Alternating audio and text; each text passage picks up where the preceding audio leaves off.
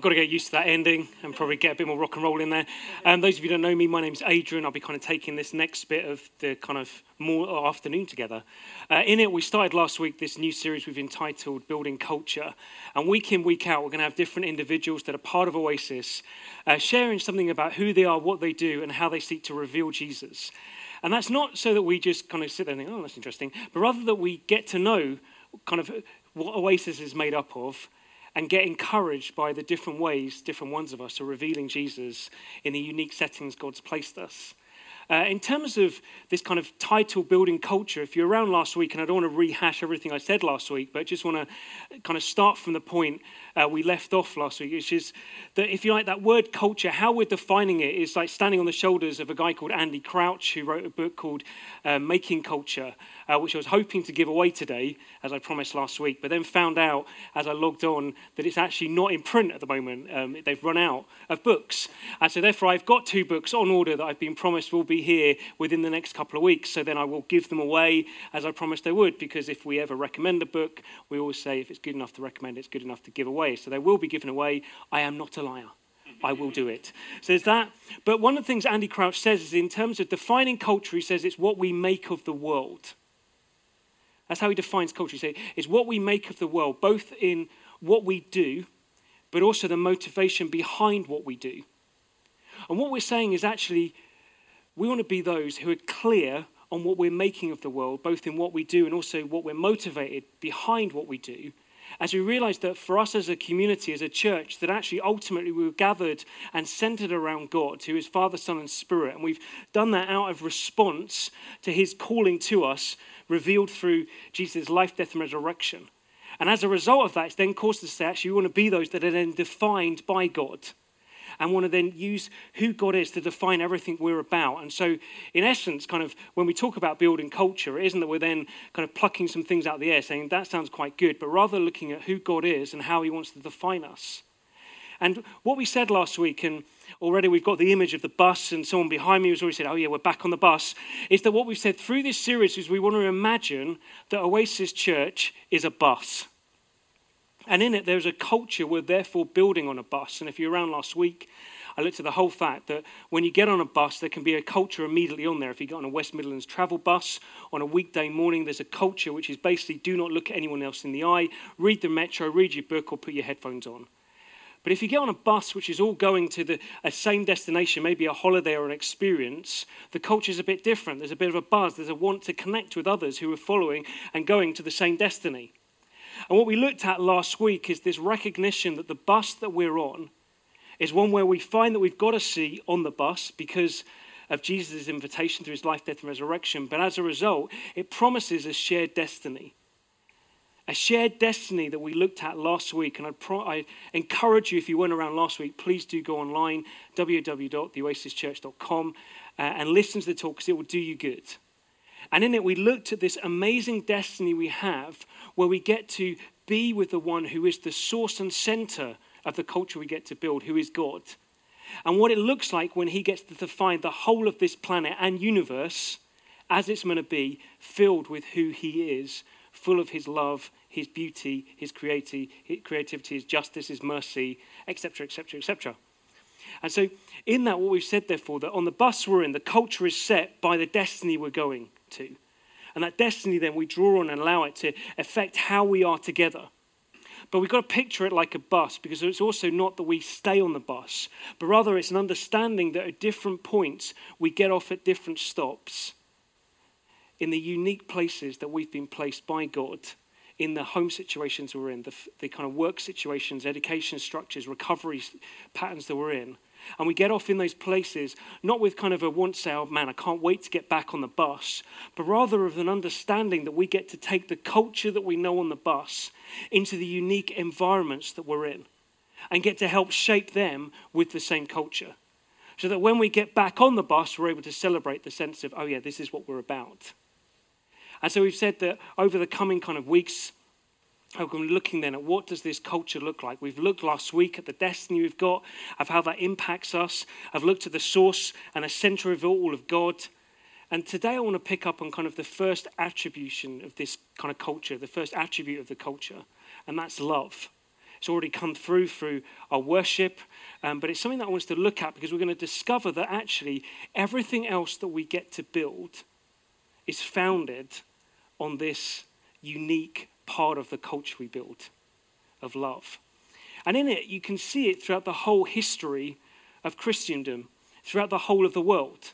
And so if you've ever read a book by Rodney Stark, which is called The Rise of Christianity, it's a relatively slow read. It's not one of those ones that you pick up and steam through. It's very tiny font and quite hard going at different places, but it does you good, in which it's a historian looking at what is it that caused Christianity to go from this kind of weird Middle Eastern cult that proclaimed that they'd seen Jesus die and then rise again, and then leave the planet, and go from this small bunch of people in a certain region to spread within a few centuries throughout the known world, causing people to be deeply impacted by it. And so Rodney Stark, when he wrote this book, did it with a perspective of saying, well, what is going on here? He wasn't a believer. He just wanted to ask the question, what caused this difference? And in it, he comes to some different conclusions. And one of the conclusions he comes to is that it was the way in which they lived their lives. And so he looked at some of the unique things that were going on in the first 3 centuries after Jesus' life, death, and resurrection, and said that actually the first 300 years, there was some key events going on. One was the kind of spectrum of the Roman Empire and how it was kind of infiltrating the known world. But also there was these key moments where actually tragedy struck. And as a result, those who followed Jesus had opportunities to shine. And one of the tragedies he talks about is within the 3rd century, where there was a huge plague that swept the Roman Greek Empire. And in it kind of wiped out loads of people. And coupled with that, there were also moments not only of this great plague hitting people, but also earthquakes. And so people just completely unsettled. Not every household was impacted. And then he comes across these accounts of how believers responded amongst that situation, and then makes some conclusions. And this is one of the accounts. And he writes about an individual who's one of the church leaders of that time who'd write seasonal letters to all the other believers. And this is a historical letter that this guy Stark found and kind of uses it as evidence. And he says this: at the height of the second great epidemic, around 260, in the Easter letter already quoted above, Dionysius wrote a lengthy tribute to heroic nursing efforts of local Christians, many of whom lost their lives while caring for others. Most of our brother Christians showed unbounded love and loyalty, never sparing themselves and thinking only of one another. Heedless of danger, they took charge of the sick, attending to their every need and ministering to them in Christ. And with them departed this life serenely happy, for they were infected by others with the disease, drawing on themselves the sickness of their neighbors and cheerfully accepting the pains. Many, in nursing and curing others, transferred their death to themselves and died in their stead. The best of our brothers lost their lives in this manner. A number of presbyters, deacons, and laymen winning high commendation, so that death is in this form, the result of great piety and strong faith, seems in every way the equal of martyrdom. And Stark goes on to say that actually, when you look at this, it then is not a surprise that those who've been nursed back to health through the love of believers being willing to care for them and lay down their own lives often for them, it's not surprising that those who've been cared for then sought to say, what on earth motivated these individuals to respond like this? And then finds that actually numbers of them then came to say, well, we want to know this God that motivated them in this way. And in such caused the kind of spread of Christianity, he would say, through practical acts of love. And in it is therefore, I think we need to live with this conclusion of saying, like Stark, within the culture we're in, probably one of the most profound ways we can cause people to see and taste how good God is within the lives that we live, revealing love. See, we're in a culture where actually there's a lot that's spoken of in terms of the individual and what I want and I need. We're living in a culture at the moment, post an election in June, which has caused there to come to the surface great kind of divides within us as a nation. That in a moment where within just the proportion of votes. Suddenly we say we're going to exit Europe. What it did is suddenly came to the surface this sense of, well, there's a difference, there's a breaking of who we are between old and young, between those who have been born here and those who've come here.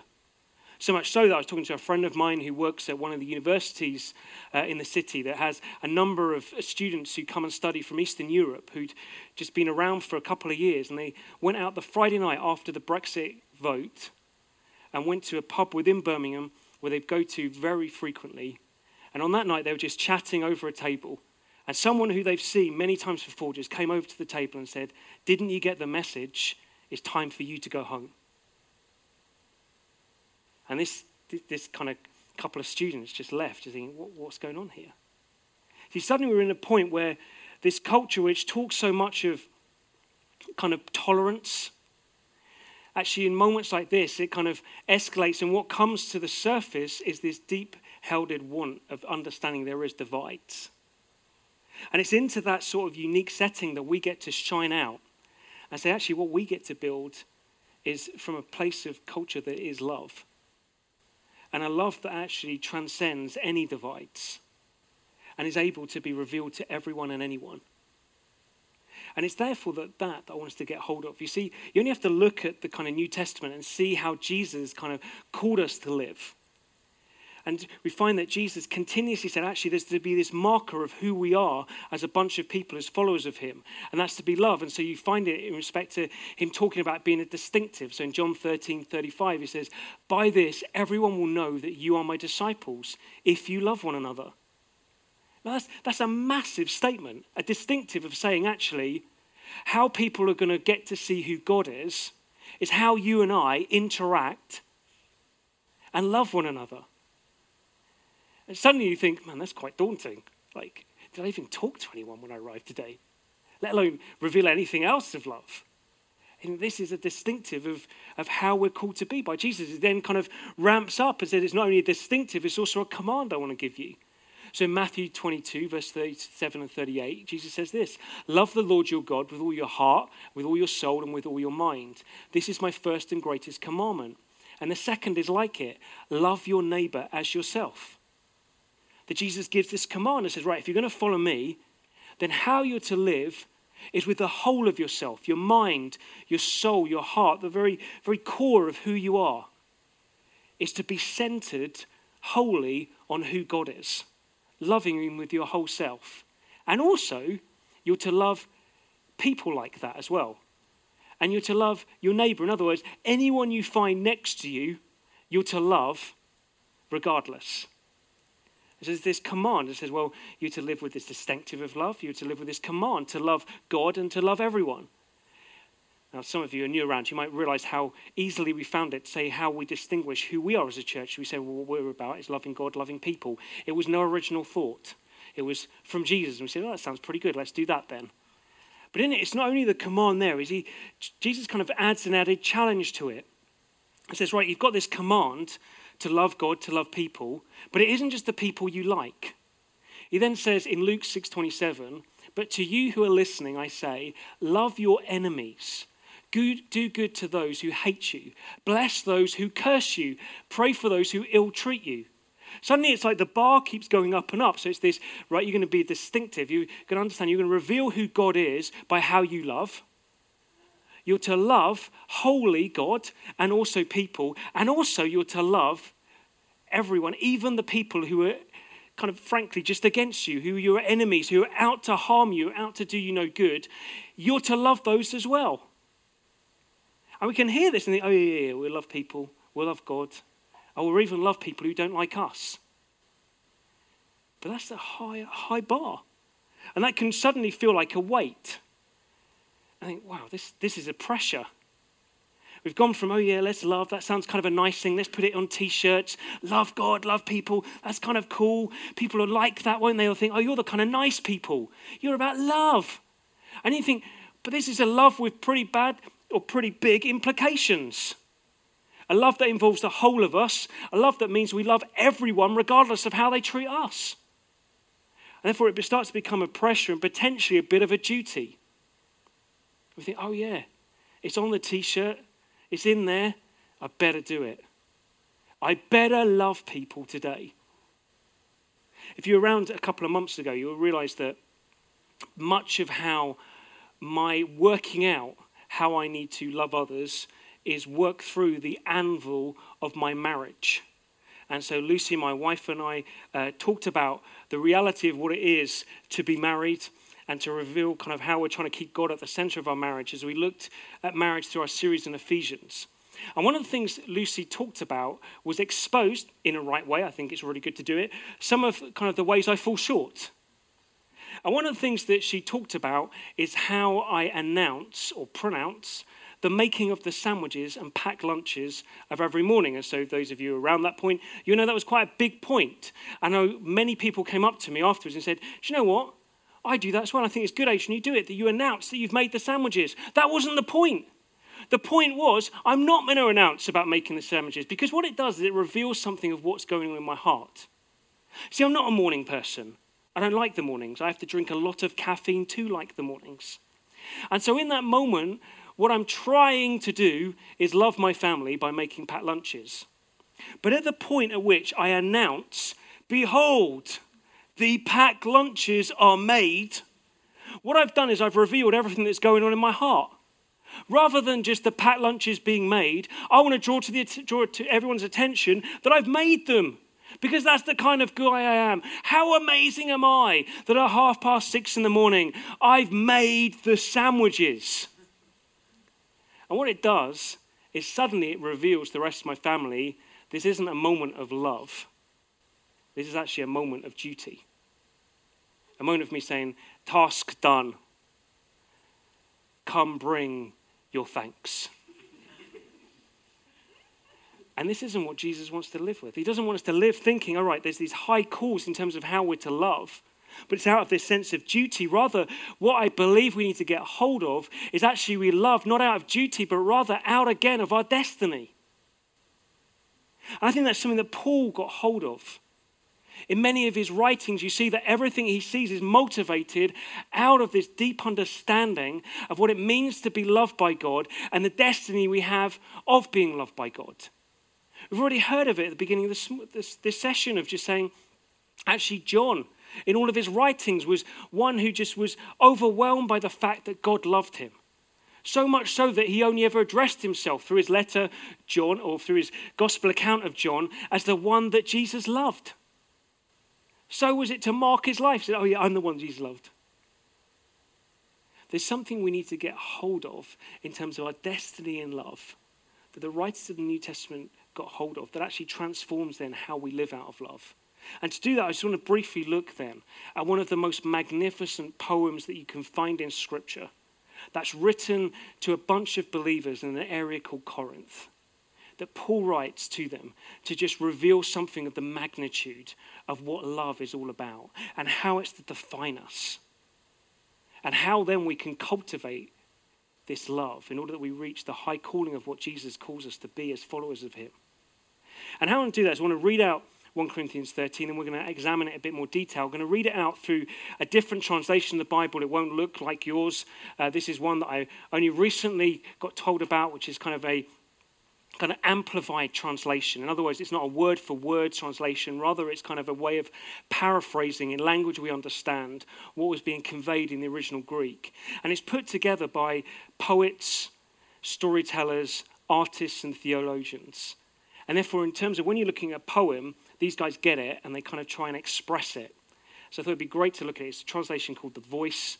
And so we're going to read it through there, and then I'm going to jump back into the NIV, which is a bit of a more literal translation. So it says this is what Paul's conveying. What if I speak in the most eloquent languages of people, or in the exotic languages of the heavenly messages, but I live without love?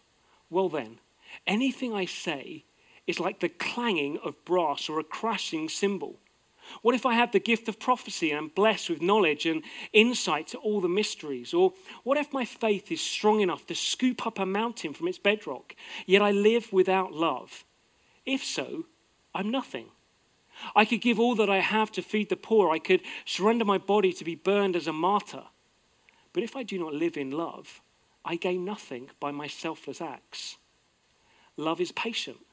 Love is kind. Love isn't envious, doesn't boast, brag, or strut about. There's no arrogance in love. It's never rude, crude, or indecent.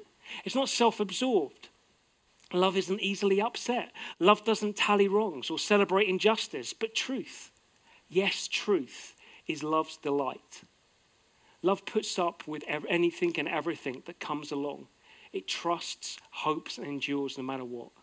Love will never become obsolete. Now, as for the prophetic gifts, they will not last. Unknown languages will become silent, and the gifts of knowledge will no longer be needed. When I was a child, I spoke, thought, and reasoned in childlike ways, as we all do. But when I became a man, I left my childish ways behind. For now, we can only see a dim and blurry picture of things, as when we stare into polished metal. I realize that everything I know is only part of the big picture. But one day, when Jesus arrives, we will see clearly, face to face. In that day, I will fully know, just as I have been wholly known by God. But now faith, hope, and love remain. These three virtues must characterize our lives. The greatest of these is love. N.T. Wright, in his book Surprised by Hope, commenting on this chapter, says this: the point of 1 Corinthians 13 is that love is not our duty, it is our destiny. It is the language Jesus spoke, and we are called to speak it so that we can converse with him. It is the food they eat in God's new world, and we must acquire the taste for it here and now. It is the music God has written for all his creatures to sing, and we are called to learn it and to practice it now, so as to be ready when the conductor brings down his baton. It is the resurrection life, and the resurrected Jesus calls us to begin living it with him and for him right now. I have this concern as followers of Jesus that sometimes we think love is one of those things, oh yeah, I get that, and move on, rather than getting hold of what N.T. Wright is saying here, is that love is this consistency and this consistent message that keeps coming out, that is actually part of the new world when God gets it as it's meant to be. And it's that we get to nourish ourselves on. It's that we then get enveloped by. And therefore this life is now one where we get to taste and continuously see more of what is to come, of this amazing sense of God's love for us. And therefore, going back to this passage in terms of 1 Corinthians 13, that Paul wants us to understand that love is our destiny. And so verses 8 to 13, Paul writes this: love never fails, but where there are prophecies, they will cease. Where there are tongues, they will be stilled. Where there is knowledge, it will pass away. For we know in part and we prophesy in part. But when completeness comes, what is in part disappears. When as a child, I talked like a child. I thought like a child. I reasoned like a child. When I became a man, I put the ways of childhood behind me. But now we see only a reflection as in a mirror. Then we shall see face to face. Now I know in part, then I shall know fully, even as I am fully known. And now these three remain: faith, hope, and love. But the greatest of these is love. Now you can see that, and it gets tagged on the end. And it can feel like, right, we've got this amazing statement of what love is. And then at the end, this kind of weird moment where Paul kind of seems to talk about childhood, looking in mirrors, things that will be, things that won't be. But it's all about the same message of what love is. And what Paul's trying to get hold of here is that actually our destiny is one that is characterized by love. And when he starts off here that love never fails, that word fails actually could be more accurately translated as ends. And he wants us to get to understand that actually love will never end. And in understanding that love will never end, he then says, actually, I want to paint these two illustrations to allow us to understand that actually what's never going to end has more to be discovered. And he says, well, it's like in this life, it's like our childhood. In childhood, you know some things, but when you become an adult, you have a greater understanding. He said, in respect to love, there's something that we know now, but actually there's something that's greater to be known that is to come. He then says, it's like a polished metal that's like a mirror. So something that's not quite like the mirrors we have in this day and age, but one that would have been in the Corinth day and age of a polished bit of metal that had been distorted. And when you look in it, you see the surroundings, but it's kind of dim. What you can see, you can make out, but you can't quite see in reality. Paul again saying, well, this is about love. That actually what we know and experience of love now is nothing when it's compared to the clarity of which we will see and understand love in a reality that's going to come about when God has everything as it's meant to be. Paul then drives it home even further and says, actually, we need to understand the reality of love being our destiny when compared to other things that seem amazing in this life of faith and hope. He says, the reality is this, that actually faith and hope will one day, though they're good now, come into non-existence. Because actually, when you finally see God and can see God as we see one another, why do you need faith anymore? You don't need faith to believe God's there because you can see him, so it won't be there. When finally the planet is renewed as to how it's meant to be, filled with the wonder of who God is, you don't need hope to believe that one day it's all going to be renewed because it already is. So hope will be gone. But he says, but there's one thing that will remain, and that's love. This love that's been there before the creation of everything. This love that was about a God whose community of Father, Son, and Spirit, who's always loved one another, who then out of love created. And even though it got broke, still didn't give up on it and said, no, we're going to renew everything through our love in order that one day everything would be caught up eternally in our love. And Paul says that's our destiny. Our destiny is one that is defined by love. A love that we get to taste now, but actually is one that is yet to be, that will just outweigh anything we know now. But it is a love that is to define us. So much so that you find in verses 1 to 3, Paul says, actually, whatever you do now, if it's not characterized by love, will become meaningless. It'll become like a noise. It'll become like nothing. It'll become like a 42-year-old guy strutting around at 6:30 in the morning with the sandwiches held above his head saying, look, I have made the packed lunch. It becomes just like a noise, like a clashing cymbal. See, a clashing cymbal, when you hear it the first time, it gets your attention. When it's all you hear, it becomes very annoying and you try to avoid it. And Paul says that's what it's like. We can do the most amazing things, and yet if it's not motivated, coming out of love, actually it will become worthless, nothing, a noise. Therefore, we need to ensure that we cultivate love. We cultivate love in who we are. And Paul kind of says, well, how we cultivate it, 4 to 7, is we get to understand that this love that we're talking about is of substance. You see, when we talk about love, it can feel a little bit out there and think, oh yeah, let's all love each other. And you have great artists at the moment who suddenly put on social media an old song when they're in a different band, and it's called Where is the Love? And we all think, oh yeah, where is the love? And I like that. Yeah, I'm into the love. But no one really knows what we're talking about. Where is the love? I don't know, because I don't know what really we're talking about when we mean love. And yet here Paul kind of makes it concrete and says, when I talk love, I mean something of substance. So he goes and he paints this vivid picture of this love. He says love is patient, kind. Love doesn't envy or boast. It's not arrogant or rude. It doesn't insist on its own way. It's not irritable or resentful. It does not rejoice at wrongdoings, but rejoices with the truth. Love bears all things, believes all things, hopes all things, endures all things. Paul says there's love that we're called to reveal, to be defined by, to cultivate, has substance. Now in that can still feel, well, what does that look like? Well, for me, how it helps me to discover what the picture is that Paul's painting in respect to the love we get to cultivate is I look at this list and I think, okay, what's the opposite? And then Paul always kind of does a question. He always says, this is what it is, this is what it isn't. And so what I do is I look at the ises of love and the isn'ts of love and say, well, what's the opposite then to that? So what we find there is, he says, love is patient, therefore it's not impatient even. Love it shows self-restraint. I haven't got an opposite there. Love is kind, not hurtful. Love is truthful, not deceitful. Love, it protects, not exposes, is trusting, not cynical. Hopes, not despairs. Perseveres, doesn't quit.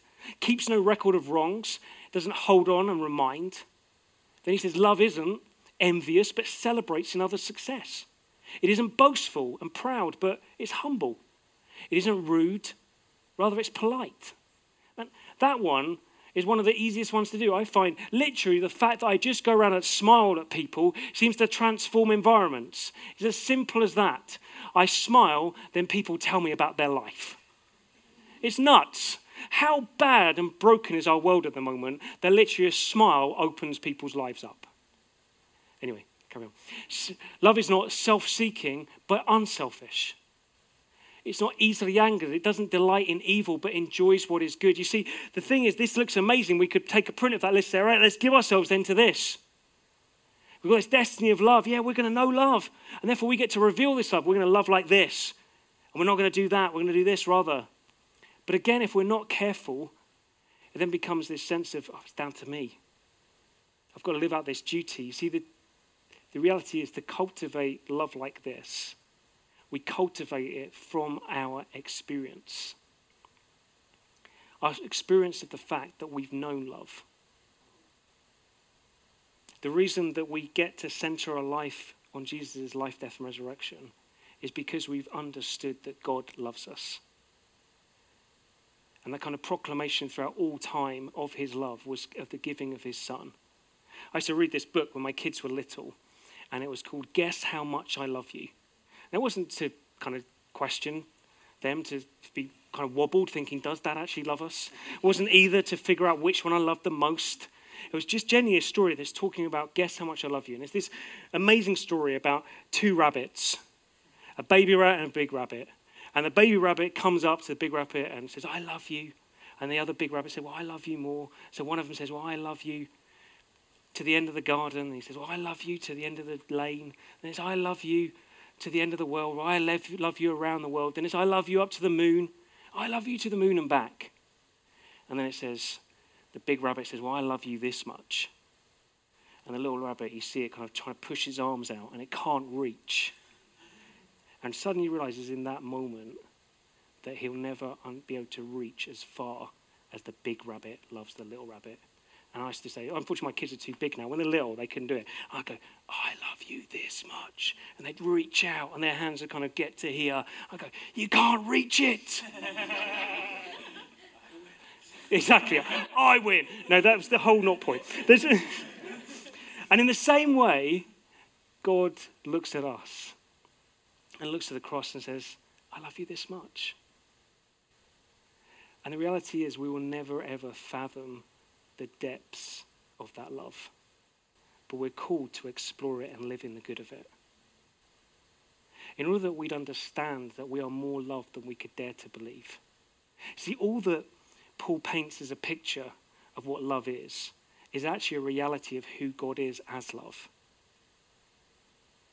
See, that word love is a word in the Greek which was agape, which is basically a word that wasn't in commonplace until believers got hold of it. And they needed to find a word that expressed something unique about how God loves. And they found this word, agape, and they realized that that's the word they were going to own and define what it meant. And that word came to mean that it was a love that was revealed by the Father through the Son of unconditional sacrifice. So that anyone getting hold of it would say, agape, oh, this is different. This isn't just like love. See, so often that word agape gets talked about at weddings. And so you hear someone talk 1 Corinthians 13, very popular wedding passage, and we think, oh yeah, it's limited to that. Oh yeah, agape, the marriage word. No, it's nothing to do with that. It's actually about God. It's the God word. It's the God word of love that every single one of us gets to live in and enjoy. In order that everything that is spoken of how we're to reveal love is actually what we're first called to come and experience of love through the Father. In order that we understand that the God of love is the one who is never irritated, but is always patient with us. Is one who's never seeking to expose our vulnerabilities, but rather seeking to protect us. Who's never quits on us, but rather perseveres. Who never holds on to anything we do, but rather forgives us. Is never cynical, but rather continues to trust in us. Is never hurtful, but always kind. Is never causing us to despair, but rather always giving us hope.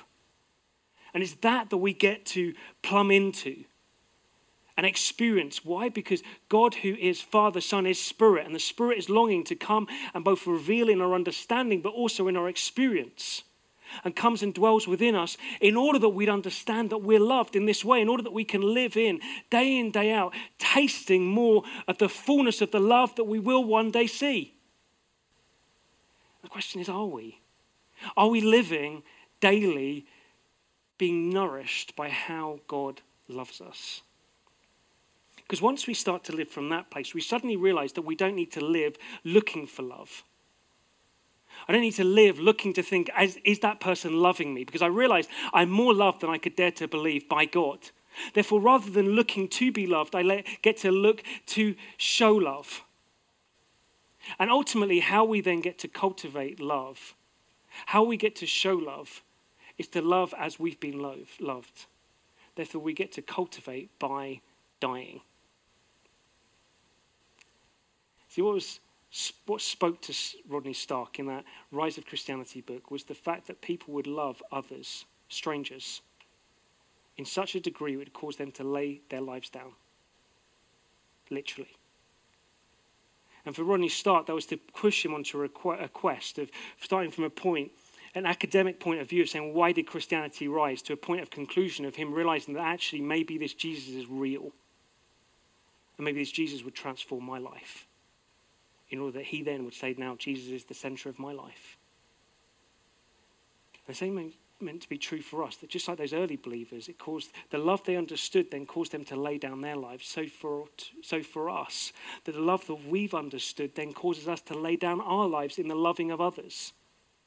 And I'd say it's through three different ways: through the dying to our rights, the dying to our experiences, and the dying to our needs. So if we go back in terms of the dying to our rights, it means that we are dying to my right to be irritated in order to be patient. It means that I'm dying to my right to expose someone else's vulnerability in order to protect them. It means that I'm dying to my right to quit and give up and say, that's it, I'm gone, in order to persevere. It means that I die to my right to hold on in order to forgive. See, so often we can think that the dying is that grandiose moment of saying, oh yeah, do you remember that person? They laid down their life. For most of us, we won't ever have to lay down our literal life, but we're called to die like this. And in a culture where everything is actually about the preservation of my own rights, actually the call to lay down all of my rights out of the love that I've had is an immense challenge, and can only come about as we realize the love that we've known that allows us then to die to the rights. But we don't stop there. It's then a die to my experiences. A dying to my experiences would cause me to be cynical in order to trust.